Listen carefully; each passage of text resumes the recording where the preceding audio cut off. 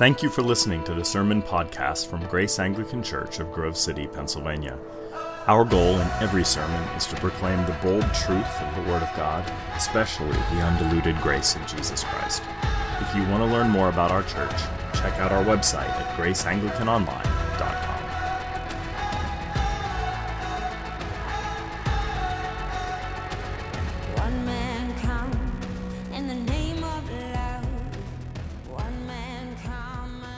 So the epistle lesson that we had today is a dense one.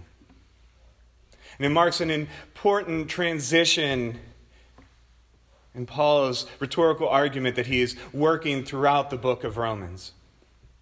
In chapters 1 through 4, Paul is laying out, he's developing this core and central doctrine, which is justification by faith through Christ's atoning death. And as he is developing this doctrine, we move into the beginning of chapter 5, where Paul reiterates that doctrine, but then there's a shift in his rhetoric, in which now he shifts to fleshing out the numerous ramifications of justification by faith. One New Testament scholar gives, I think, a really powerful analogy of how this is happening in the book of Romans. He says that this idea of justification by faith that is developed in 1 through 4 and stated at the beginning of 5 is like a rosebud. And you look at it and it's this kind of singular, tightly wound thing. But then from 5 through 8, it's as if the rosebud is now opening up. And you realize that in that little rosebud was layer upon layer upon layer of rose petals. And so what we have here in chapter 5 is Paul beginning to unpack those layers, those ramifications of this radical idea, this radical reality, actually, of justification by faith. Now, there's too much here for me to do justice to all of it. I just pray that I could do justice to any of it. But for today, I just want to focus on 3 of these ramifications. In many ways, they are 3 assurances that we have. And I want to conclude with one of the key reasons for our assurance. The first assurance that I want to look at is the assurance of our relation to God. In verse 1, Paul says, "Therefore, since we have been justified by faith, we have peace with God through our Lord Jesus Christ." So you can already see in this verse this mark of transition. Therefore, since we have been justified by faith, we now have peace with God. But if you notice here, Paul is not using justification and peace with God as synonymous. They're 2 different realities. One leads to the other.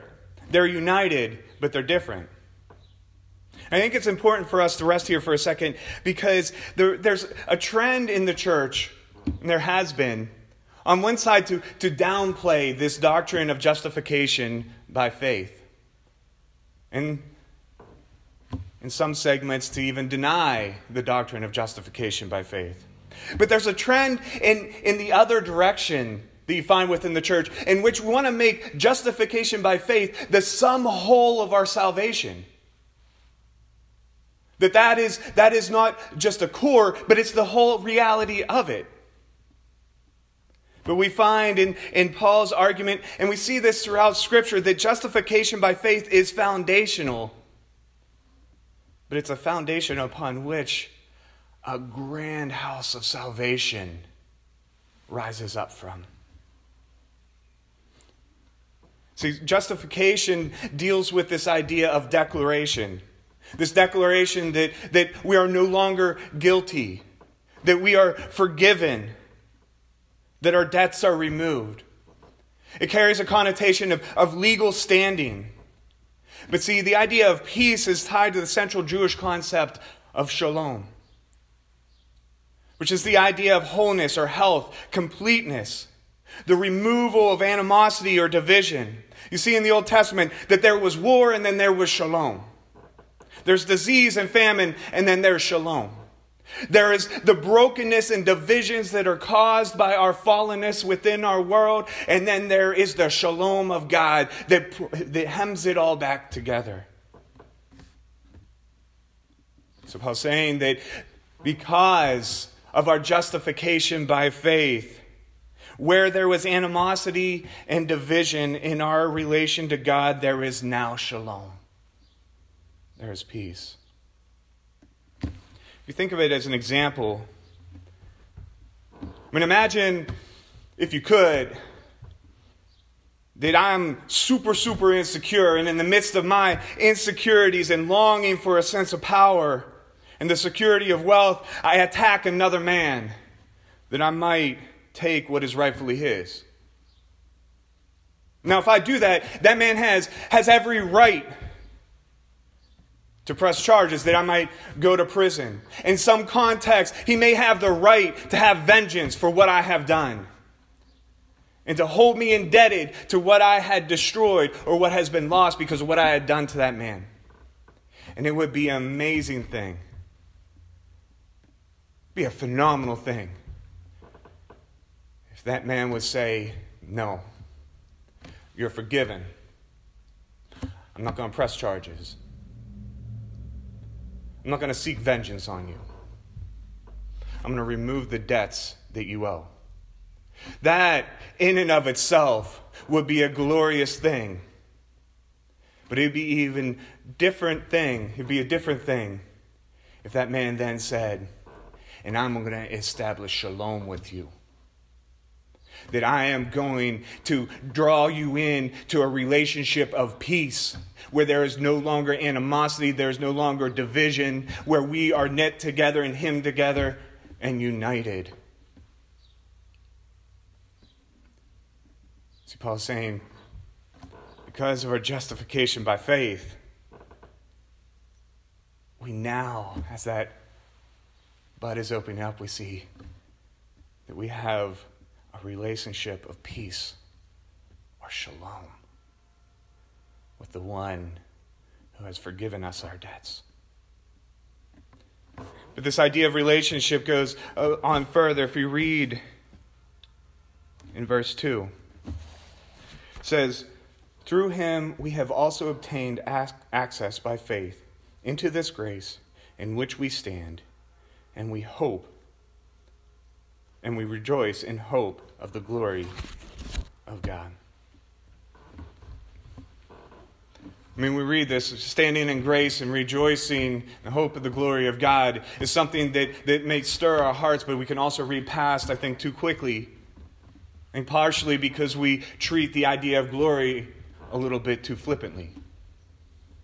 It's just like glory, glory, hallelujah. It's like standing in the Lord's glory, but we miss the fullness of the reality of what it would mean to be able to stand in the full glory of God.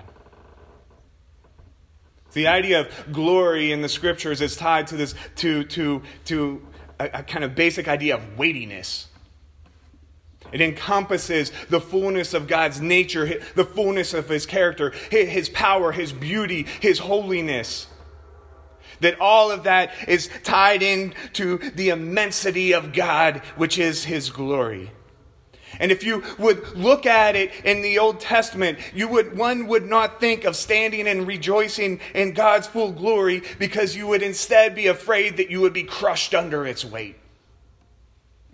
Reminded of the call of Isaiah to his prophetic ministry, in which he had a vision where he was brought up to the throne of God, brought into the midst of the full glory of God. And it says that he fell down. And it's translated that he said, woe to me. And it will be translated, I am lost, or I am undone. The Hebrew word that is translated lost or undone actually connotes something a little heavier. It actually means something more like, I am destroyed. I am being torn apart. Isaiah, in the midst of the glory of God, apart from the image of that sanctifying hot coal, was being ripped asunder. under the weight of God's glory. Makes me think of a profound analogy that we have from nature. I mean, what we now think or know from physics, and I understand that, every so often another genius writes a paper and completely rewrites the fabric of the universe, but I ain't a physicist, and so I'm lucky just to get the Einstein junk a little bit. But so from what we understand is that the greater mass something has, the greater its gravitational pull. The more immense, the more massive something is. The weightiness of the thing, the glory of the thing determines the gravity of the thing. And for all y'all science people, I know that weight and mass are not actually the same thing, but come on, just please roll with me. But if you think about that, think about the idea that our entire universe is, or galaxy, is surrounding a massive black hole. See the immensity, the massiveness, the glory of that black hole creates such a gravitational pull and draw that the entire galaxy surrounds that black hole. And the weight, if you will, of that black hole holds our galaxy together. But also, most physicists believe that if you or I or anybody else would approach a black hole, as we would approach that black hole, we would be torn apart. We would be torn apart at our most basic and atomic level. Absolutely destroyed under the immensity, the massiveness, the weightiness, the glory of that black hole. The thing is, the glory of God is so massive that even the entire universe revolves around him, with all of its black holes, is held together by him and is centered upon him. See, the reality of the coming of God's full glory should utterly destroy us. But Paul says, by grace we can stand and even rejoice in God's full glory.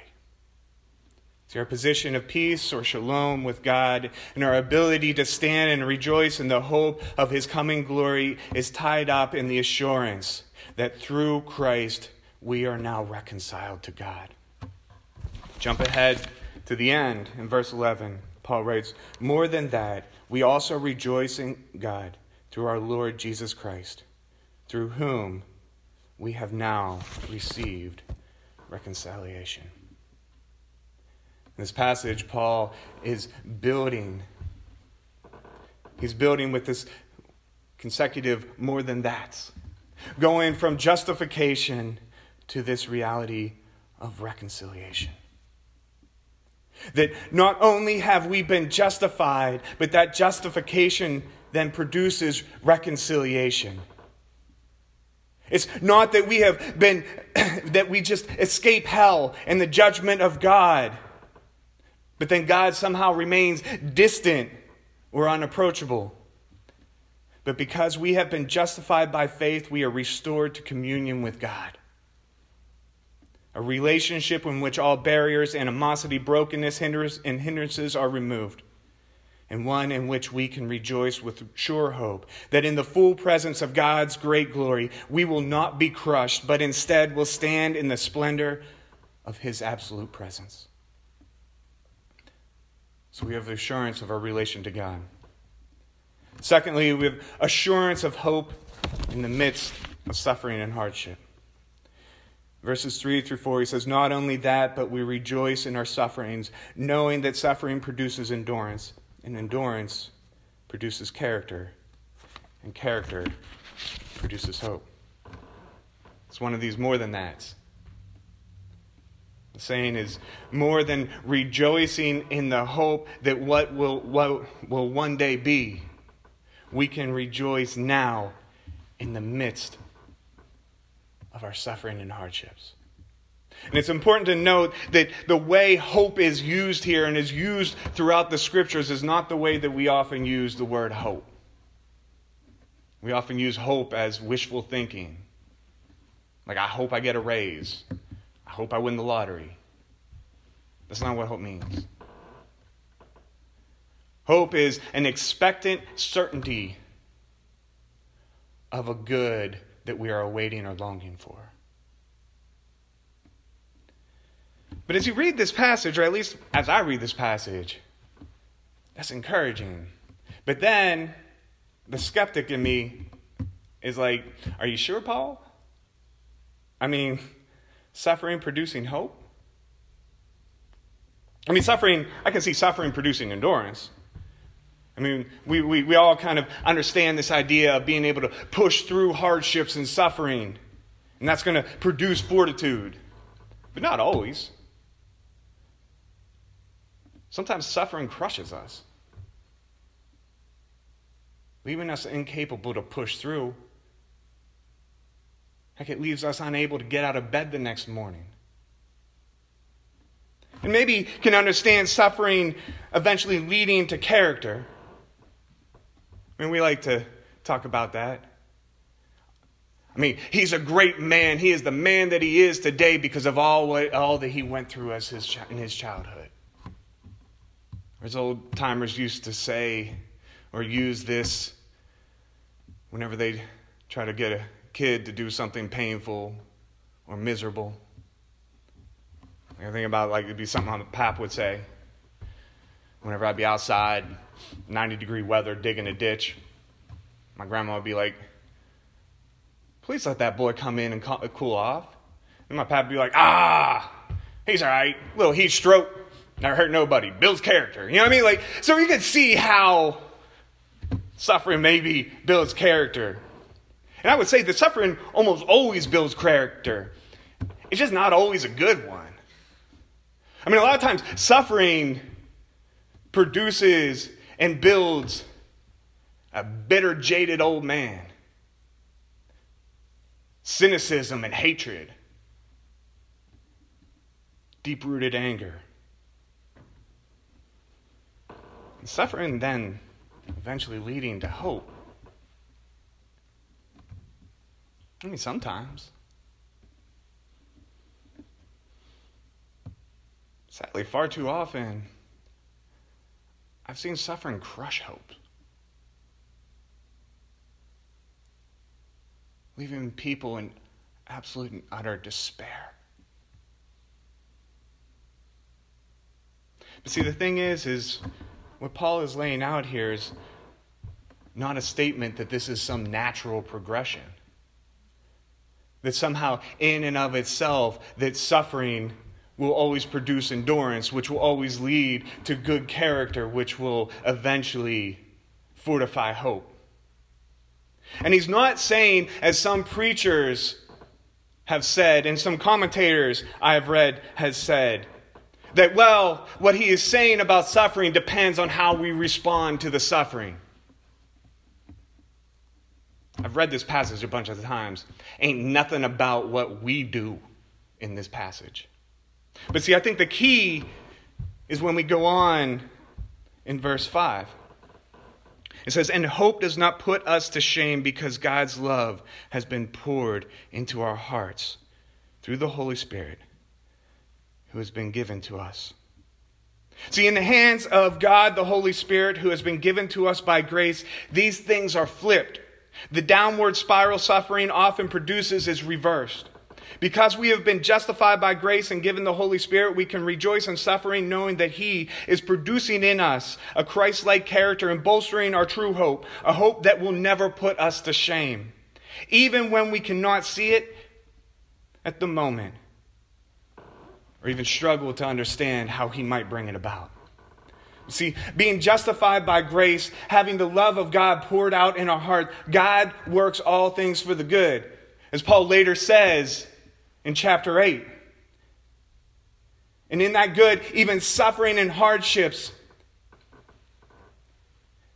He works for the good that we might receive the character of Christ, bolstering our hope because even suffering is flipped by God to fulfill his redemptive promises, affirming the very promise we had hoped for. And now, that sounds nice, but I know that if you are in the midst of suffering, especially if you're in the midst of a suffering that doesn't look like it has an end, it's really hard to lay hold of this. But thanks be to God, it's not dependent on our ability to grasp it. It's dependent upon God's grasp of us. It reminds me, as I was reading this, thinking about a period of time I had whenever I was ministering in inner city Pittsburgh. It was a long season. It was a season that didn't look like it was going to have an end. And in that season, it seemed like there was one thing after another after another. I had individuals I had poured into that had turned on me. I had a sketch landlord that had basically robbed us of thousands and thousands of dollars that I had raised. We had faced a foreclosure in a home that we couldn't sell down in Northern Virginia. And then in the midst of all of that, I had the incessant accusations that I was somehow a failure, that God had abandoned me, that he wasn't there, racked with doubts. And in the midst of all of that, at times, it wasn't producing what I thought was character, it was producing anger at God. And at times, anger at a God that I wasn't quite sure if he was even there, and if he was, if he cared. But coming out of that and looking back, I realized that he was in the midst of that, fulfilling his promises. The problem is some of the things I had hoped he had promised, he never promised. He didn't promise that what I had set out to do I would accomplish. He didn't promise that things would work out, that I would be successful as I defined that reality in my own mind, that I would be loved, that I would be affirmed, or that I would be accepted by anyone or anything. But he did promise that he would produce a Christ-like character in me. And I'm not there yet, but I know that through that suffering, he was shaping me into the man he redeemed me to be. But even more than that, I look back and I realize that through that suffering, most of my hopes were crushed. My hope that somehow I would prove that I was not that punk kid screw-up that I was constantly trying to show I was no longer. To prove that I was a respectable man, that to prove that I would somehow, I had hoped that I would be a notable preacher, somebody who people respected and looked up to, a valued minister. And my hopes were all being crushed. But the reality is those hopes were false hopes. Those were not hopes that would never put me to shame. But as I walked through that and my hopes were crushed, there was one hope that it could never leave me. It was a hope that would never put me to shame. It was a hope that someday I would stand before my Lord in the fullness of his glory, and he'd look me in the eyes and say, "This is my son in whom I am well pleased." And because all those other hopes were crushed, and that was the only hope I had to lay hold of, my hope, and the hope that would never put me to shame, was built, was bolstered, and was strengthened. See, suffering and hardship may crush many hopes and dreams, but God's promise to liberate us from our self-destructive narcissism, restoring to us the glory we have lost by conforming us to Christ's glorious likeness, will be shown to be true. And even if all other hopes may seem to be lost, our one true hope will not be destroyed, but will be bolstered. So it'll be the one that remains. Not because we muster up enough faith or because of fortitude of will or certitude of mind, but because of the work of the Holy Spirit carrying us through, lavishly pouring God's love into our hearts. So we have the assurance of our relation to God, an assurance of hope in the midst, hope and endurance in the midst of suffering and hardship. And finally, we have the assurance of God's favor and completion of our salvation. For while we were still weak, At the right time, Christ died for the ungodly. For one will scarcely die for a righteous person, though perhaps for a good person one would dare even to die. But God shows his love for us, in that while we were still sinners, Christ died for us. Since therefore we have now been justified by his blood, much more shall we be saved by him from the wrath of God. For if while we were enemies we were reconciled to God by the death of his Son, much more, now that we are reconciled, so shall we be saved by his life. I think it's interesting, in some ways, Paul builds to come to the assurance that is in many ways foundational to all the previous assurances, which is that God's wrath is not now, nor ever will be, directed toward those justified in Christ. But instead, we can be certain of God's love, and that he will carry our salvation to completion. But see, in this is an idea that we don't often like to focus on, but it's absolutely essential. I mean, we like the idea of, because of God's love for us, Christ died, which is true. But when we convey it like that, we can easily infer that somehow his love for us is because of something good or lovable about us. I think that's why we're drawn to stories that we often point to as pictures of the gospel. Stories about the honorable warrior who sacrifices himself for his people. The mother who gives herself over so that her children might have life. We like the stories where the hero self-sacrifices for the ones he loves. And while these types of stories have faint glimmers of the gospel, Paul points out that as rare and noble as these things might be, it's not nearly as radical as the gospel. Actually, the reality of the gospel is so outlandish and so unfathomable that one could hardly think to write a novel or a film that truly reflects it. I mean, can you imagine a story in which an honorable ruler gives his life so that a corrupt one who has been trying to usurp his throne might live? I mean, a novel where the hero of the story at the very end of the story ends up sacrificing himself so that the villain doesn't have to die. But see, this is what Paul is pointing us to. This radical reality, reminding us of the hard reality, a reality that might rob us of our fragile ego and self-reliance, but grants us an absolute assurance. The reality that our justification was purchased for us by the blood of Christ while we were weak. And that doesn't mean I'm weak because I didn't eat my breakfast.